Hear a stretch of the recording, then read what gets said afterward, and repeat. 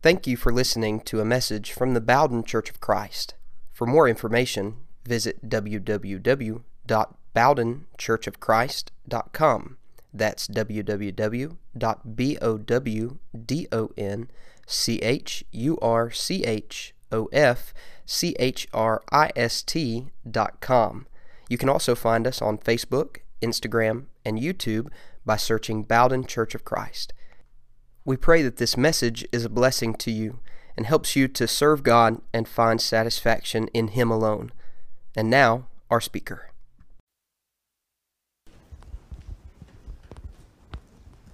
Good evening, everyone. It's good to see all of you tonight. Take your Bibles and open back up to the passage we studied this morning, 2 Peter chapter 1. We're going to continue with that text down through verse 7 this evening as we continue to study this section of Scripture in 2 Peter chapter 1. So we're going to be looking at 2 Peter chapter 1, verses 5 through 7. As I said before, it's good to see everybody this morning, especially maybe those who are going to be watching tonight on our live stream. I went back and watched it from this morning, and it was really fantastic. I don't know if you've had to watch it before that, but it lacked a certain clarity, if you will. But we appreciate the elders for their decision to provide this equipment and to hire someone to put it in so that we could not only get this out to those who are homesick, but we could use this as an evangelism tool, and it'll be a resource to you here in the near future. So especially, I want to reiterate what Phil said this morning. As you're leaving services tonight, please make sure you say a word to the teenagers. You know, it's really easy to come in Sunday morning and say, oh, well, you know, there's some new stuff back there in the corner, and that looks really great, and we're glad it's there. But they worked from Friday morning till Saturday night very hard to get that set up. Not only that, they sat through almost 3 hours of training on how to use it, so they'd be prepared to do that this morning. So please make sure that you go back and say a word to all those teenagers that help with that. I know that they'll appreciate it, and we're blessed with the best teenagers in the Brotherhood here at Bowden. And so make sure you say a word to them tonight.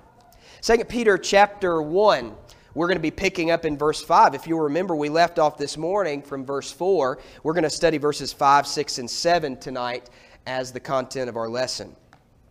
2 Peter chapter 1, verses 5, 6, and 7.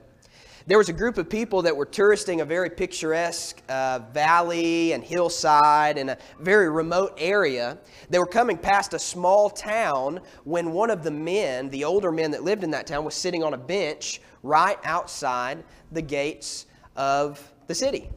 And they came by this man, and one witty gentleman stepped off of the trek of the tourists and asked that man, "Sir, have there been any great men to come from this town?" To which the man replied, "No, just babies." You know, when we think about the reality of how great men come about, where do great men come from? Greatness, leadership, those are not qualities that I believe individuals are born with. Now, yes, some people are born with qualities that lead them to that role. And if they develop them, they can become great leaders. They can become great influences on other people. But when we talk about leaders, great people who have influenced history or culture, most of those men, all of those men, began as babies. We began asking the question this morning out of 2 Peter chapter 1, what is the first step to our Christian walk? And we answered that question by saying that the first step in the Christian walk is faith. And that faith must begin with Jesus. And we spent all of our time this morning talking about how our faith must be built on Jesus. That it must be predicated on what the Bible says. And that what the Bible says are promises that not only lead to this life, but promises that ensure us we'll have a life beyond the grave. But I want to inform you tonight, as you probably already know, faith is not the end-all, be-all of the Christian walk. In fact, if all we ever do is say, I have the first step of my Christian walk, faith, but I never go beyond that, I have failed in my walk with Christ. Every Christian is required to grow. Now I want to take you back to Hebrews chapter 5 and verse 12. If you'll remember, the Hebrew writer said something pretty direct to that group of people he was writing to, those Jews. He said, though by this time you ought to be teachers, you need someone to teach you again the basic principles of the oracles of God. You need milk and not solid food. In Hebrews chapter 5, the problem was very clear. The people had begun their faith, but they never grew beyond the beginning of their Christian walk. We all need to make sure that in some point in our life, we answer the question of what are we going to do with the Lord? Are we going to believe in Him or are we not going to? But if that's the only question we ever ask, we stop short of what God begins to expect of us. Every Christian must grow. And so this morning we talked about how that first step is faith, but it doesn't end with faith. The Christian life never stops with that first step. Every one of us must grow. Now, we talked about from the first 4 verses of 2 Peter chapter 1 this morning that our faith has to be built on Jesus, that it's predicated on the promises of God, verse 3, and that it's motivated by the promise of an eternal life, verse 4. Beyond that, each one of us must grow. So you may ask yourself the question tonight, how does God expect me to grow? How do I go from being a baby Christian, a young Christian, an infant in Christ, to growing into maturity? How do I make sure that what was said about those people in Hebrews chapter 5 is not said about me? How do I grow as a Christian? Now that might seem like an open-ended question, but 2 Peter chapter 1 verses 5, 6, and 7 give us a very clear picture of how Christians ought to grow. And so that's our job tonight, is to evaluate those 3 passages and how God wants us to grow as Christians. If you say, okay, Josh, I feel like I got faith down pat, it's time to start stepping on to some next things. What are those things? Let's look down in 2 Peter chapter 1 and verse 5. 2 Peter chapter 1 and verse 5. For this very reason, Peter says, make every effort to supplement your faith with virtue, your virtue with knowledge, and knowledge with self-control. Self-control with steadfastness, and steadfastness with godliness, and godliness with brotherly affection, and brotherly affection with love. Now listen to the promise he gives beginning in verse 8. We're not going to get into the promises of verse 8. But notice what he says will happen if we do these things or if we fail to do these things. Verse 8. For if these qualities are yours and are increasing. Do you know what the word increasing is? It's a word of growth. I'm getting better at these things. I'm developing these qualities. If these are yours and are increasing, they will keep you from being ineffective or unfruitful in the knowledge of our Lord Jesus Christ. For whoever lacks these qualities is so nearsighted that he is blind, having forgotten that he was cleansed from his former sins. I don't want to be someone who's so nearsighted I can't see that Jesus saved me. I want to be someone who works and increases in these, and I'm not ineffective or barren, but I am fruitful for the Lord. How do I ensure that happens? I do verses 5, 6, and 7 in my life. I work on these 7 qualities. If you add faith, what we talked about this morning, it's 8 qualities. But I work on these 7 qualities to ensure that I'm growing as a Christian. What are the 7 qualities? We're just going to give a brief moment to each one, and you can go home and study these further. They're very interesting. So I'm in the step of faith. I believe in God. I want to do what's right. What's next? 2 Peter chapter 1 and verse 5 says, make every effort. Be diligent. That means hard work. Now, I don't need to tell you this. You probably see it as a reality, not just in the world today, but this has probably been a problem for a long time. I'm going to say it's maybe a little bit more prevalent of a problem today, but there's always been this problem. There's always been people in the world that don't want to put in good elbow grease hard work. There's always been people. Now, you may say it's more prevalent now, and we could maybe argue either other way. It doesn't matter. It's real right now. There are people that don't want to put in hard work. Here's a reality. As a Christian, if I want to grow, it's not going to happen by osmosis. It's not going to happen just because I want it to, or I just wish it into reality or speak it into reality. I'm going to grow because I've put in diligent hard work. Now, what do I have to work at? Here's 7 things. Number 1, he says, make every effort in verse 5 to supplement your faith with virtue. You ever heard somebody described as a virtuous person? You may remember a woman who was called virtuous from the book of Proverbs. We'll talk about her in just a moment. What is virtue? Well, virtue is a word that translates courage. It is soul vigor.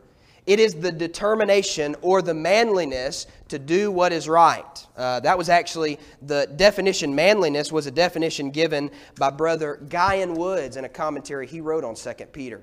He said, virtue is the manliness and the determination to do what is right. You and I, if we're going to grow as Christians, we have to be willing to have a little virtue. Imagine virtue as the steel rod that represents your spine, to where when you're given the option of doing right and wrong, you inwardly say, I'm going to do right. Let me give you an example. Genesis chapter 39. I don't know how many of you remember the story of Joseph, but Joseph was a man that had experienced a lot of losses in his life. He lost his father when his brothers sold him. He lost his family because his brothers sold him. He was in a foreign place because his brothers basically disowned him and didn't want him around anymore because of jealousy. He was brought into Egypt, and he began to rise in the ranks of Egypt, especially in the house of a man by the name of Potiphar. Now, we've studied Joseph's character before. He was a man that always made the best out of his situation. And we could go back and study that again later. I think he's a great example.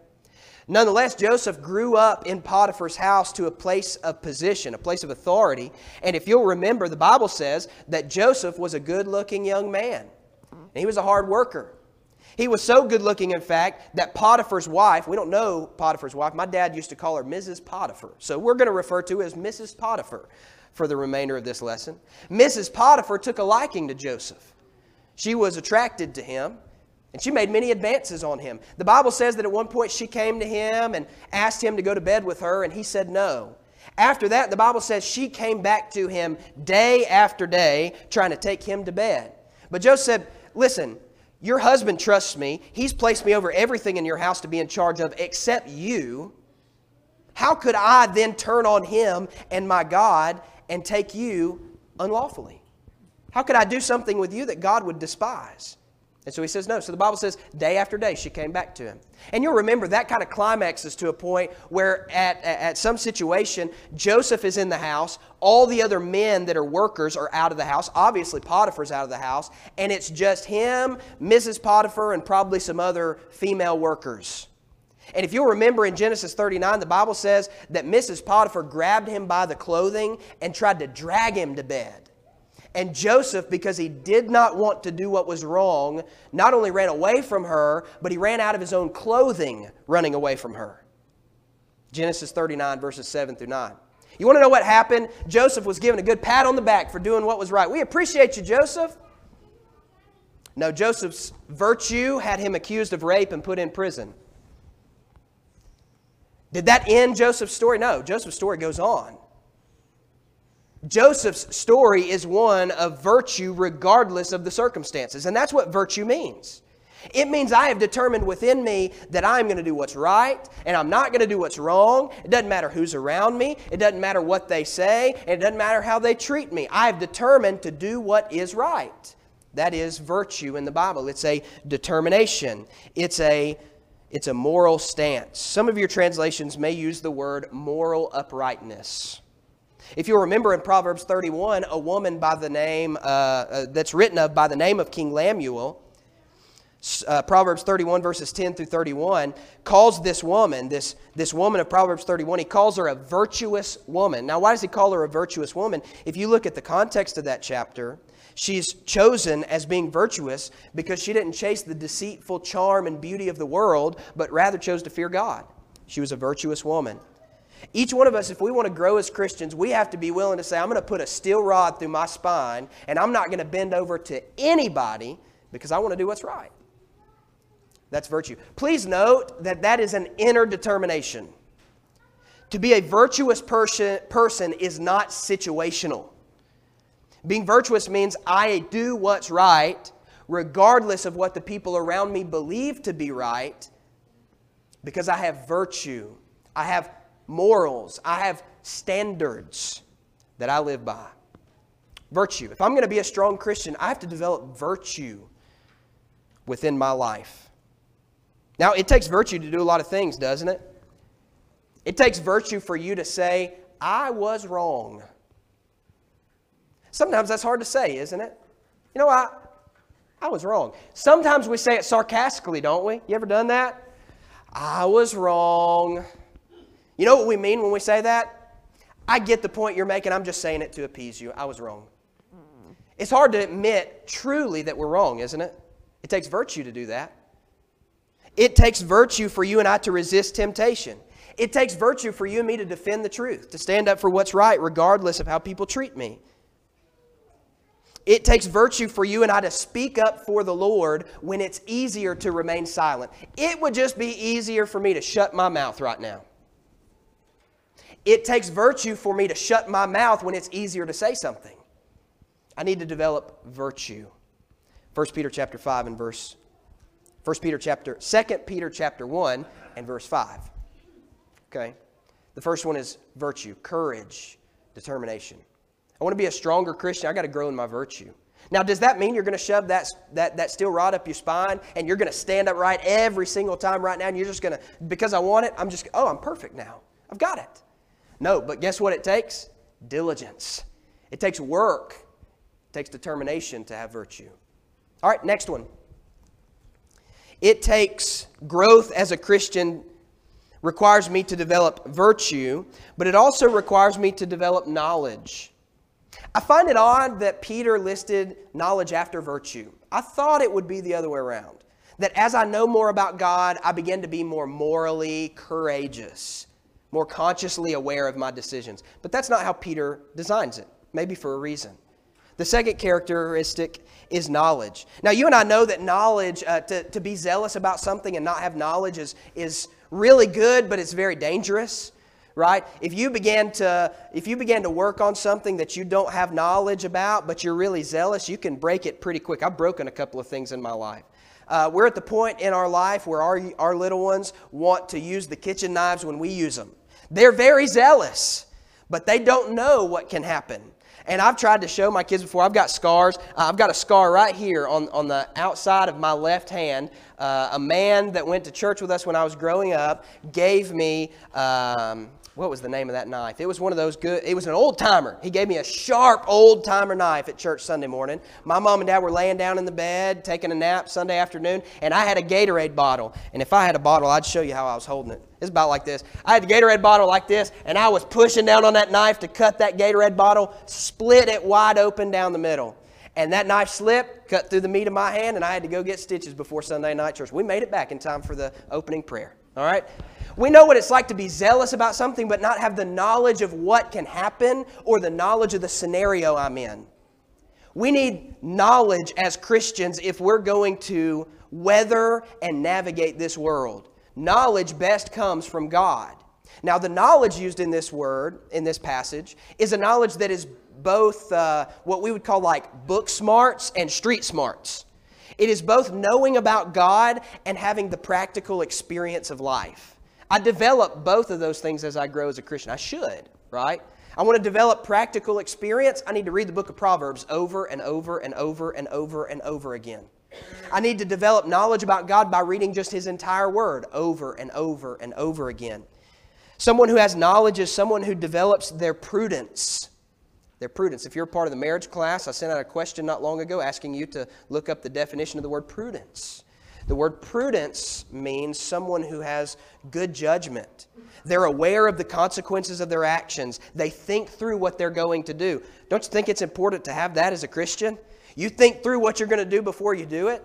I wouldn't be in many of the situations I was when I was younger if I'd have just thought before I talked. If I'd have just kept my mouth shut. You know, if I just thought through a word before I said it, or a phrase before I said it, or I thought through an action before I went, maybe this is going to cause me heartache in my future life as I grow up. I might not need to do this. If I'd have thought through it, if I'd had prudence, knowledge, wisdom to think through the practical things of life. It's prudence, it's wisdom, it's knowing about God. The Bible tells me in Psalm 119, verse 104, that I must, as a Christian, dig into God's Word. Proverbs 2 says about knowledge that knowledge is like a woman who is in the courts of the city, and she's waiting for you to find her. And you're calling out her name, and as soon as you call out her name, you'll find her. That's how God gives knowledge. As soon as we start seeking knowledge, God will pour knowledge into our life through His Word. And I'll understand how navigate the Christian life. Knowledge is extremely important if I'm going to grow as a Christian. Now, this is the same word that's used in 1 Peter 3 and verse 7. You can go back and look at that passage later. It's a passage that says, "Husbands, dwell with your wives according to understanding," or in an understanding way. Let me ask somewhat of a rhetorical question here. How do you dwell with your wife in an understanding way? Well, the answer is you got to start to try to understand her, which means you got to pay attention to her, which means you got to listen. Now, for men who are like me, or a little bit more one-track minded, and if I get off one track, I'm going to leave it for a couple of weeks. It takes me a while to get back to it. Y'all probably know that already as your preacher. Okay, you've seen it in action. I'm very one-track minded. How does a husband get to know his wife? He pays attention to her. He observes her. He listens to her. He experiences what life is like with her so that he can best serve her and do the things that Christ would do for the church for her. How do I get that about the world, about the Christian life? I observe. I don't walk around the Christian life with my head down looking at the ground all the time, not observing what things affect me as a Christian, what leads me into temptation. I need to do a little critical thinking as a Christian. I need to use my brain.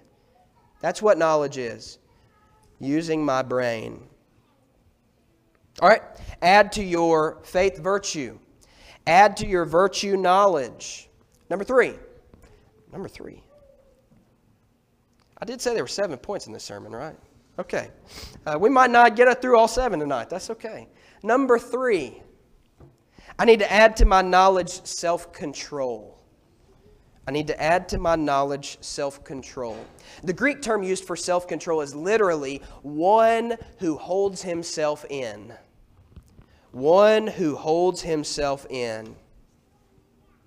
Self-control could also be defined as self-government. I'm going to govern myself and make sure that I put rules and laws that I must obey and not just do whatever feels right at the moment. It is self-discipline. It is the ability to control my life. It is the ability that I have to differentiate between what is right and what is wrong. Self-control. Self-control is needed in so many areas of our life, isn't it? We have to have self-control. We could make that practical all night long. We could make it theological all night long as a Christian being self-controlled. We need self-control with our words, with our actions. We need self-control with our thoughts. Don't you remember Jesus said it's not what goes into a man that defiles him, but what? What comes out. How do I know what comes out? I got to figure out what's going on up here. That's a little bit of knowledge. It's a little bit of practical evaluation. What am I thinking? How do I think about people? How do I treat people when my rights feel violated? How do I treat people? Well, I got to do a little critical thinking about myself in order to have self-control. I really like this passage, and it's a really neat word picture. Go to Proverbs 25 real quick. Proverbs 25. Now, we've got this really cool feature on our new program here that if I want to, I could call out to the teenagers in the back and get them to pull up a Bible passage out of nowhere. I'm not going to do that to them tonight. Today's the first day. I'm not going to make them do that. But we'll work on it later, and that'd be cool for my little rabbit trails that I follow as a preacher. You know, we could chase them even better by pulling those passages up. Nonetheless, turn your Bibles there real quick. Proverbs 25, verse 28. This is a super cool word picture in the book of Proverbs. A man of self-control. How do you determine what happens when you don't have self-control? Proverbs 25:28. A man without self-control. So picture in your mind a man who has no self-control. He has no ability to hold himself in. He flies off the handles when he wants to. He does what he wants to. He doesn't care about the actions, the repercussions. He just does him all the time. No control over self. Doesn't follow rules. Doesn't follow guidelines. No control. This man is like, verse 28, a city that is broken into. Now, this would not be like Bowden, you know, that we would see today, a city like Bowden. In the times in which this would have been written, cities would have had walls around them so that the people of that city could control who comes in and who goes out. They know what those people bring in and what those people take out. They would be able to evaluate everything that's coming in and out. That's what the walls serve as. If someone's trying to attack the city, guess what? You get on top of the walls and you start shooting arrows at them or throwing spears at them. And then they can't just come into the city and do what they want. People are protected because of a wall. A wall serves its purpose, doesn't it? We have walls on our home. They keep us dry from the elements, keep us cool in the summer, keep us warm in the winter. Walls are super important. A man without self-control is like a city that gets broken into, and the people that break into it, they just tear all the walls down. Guess what? No control.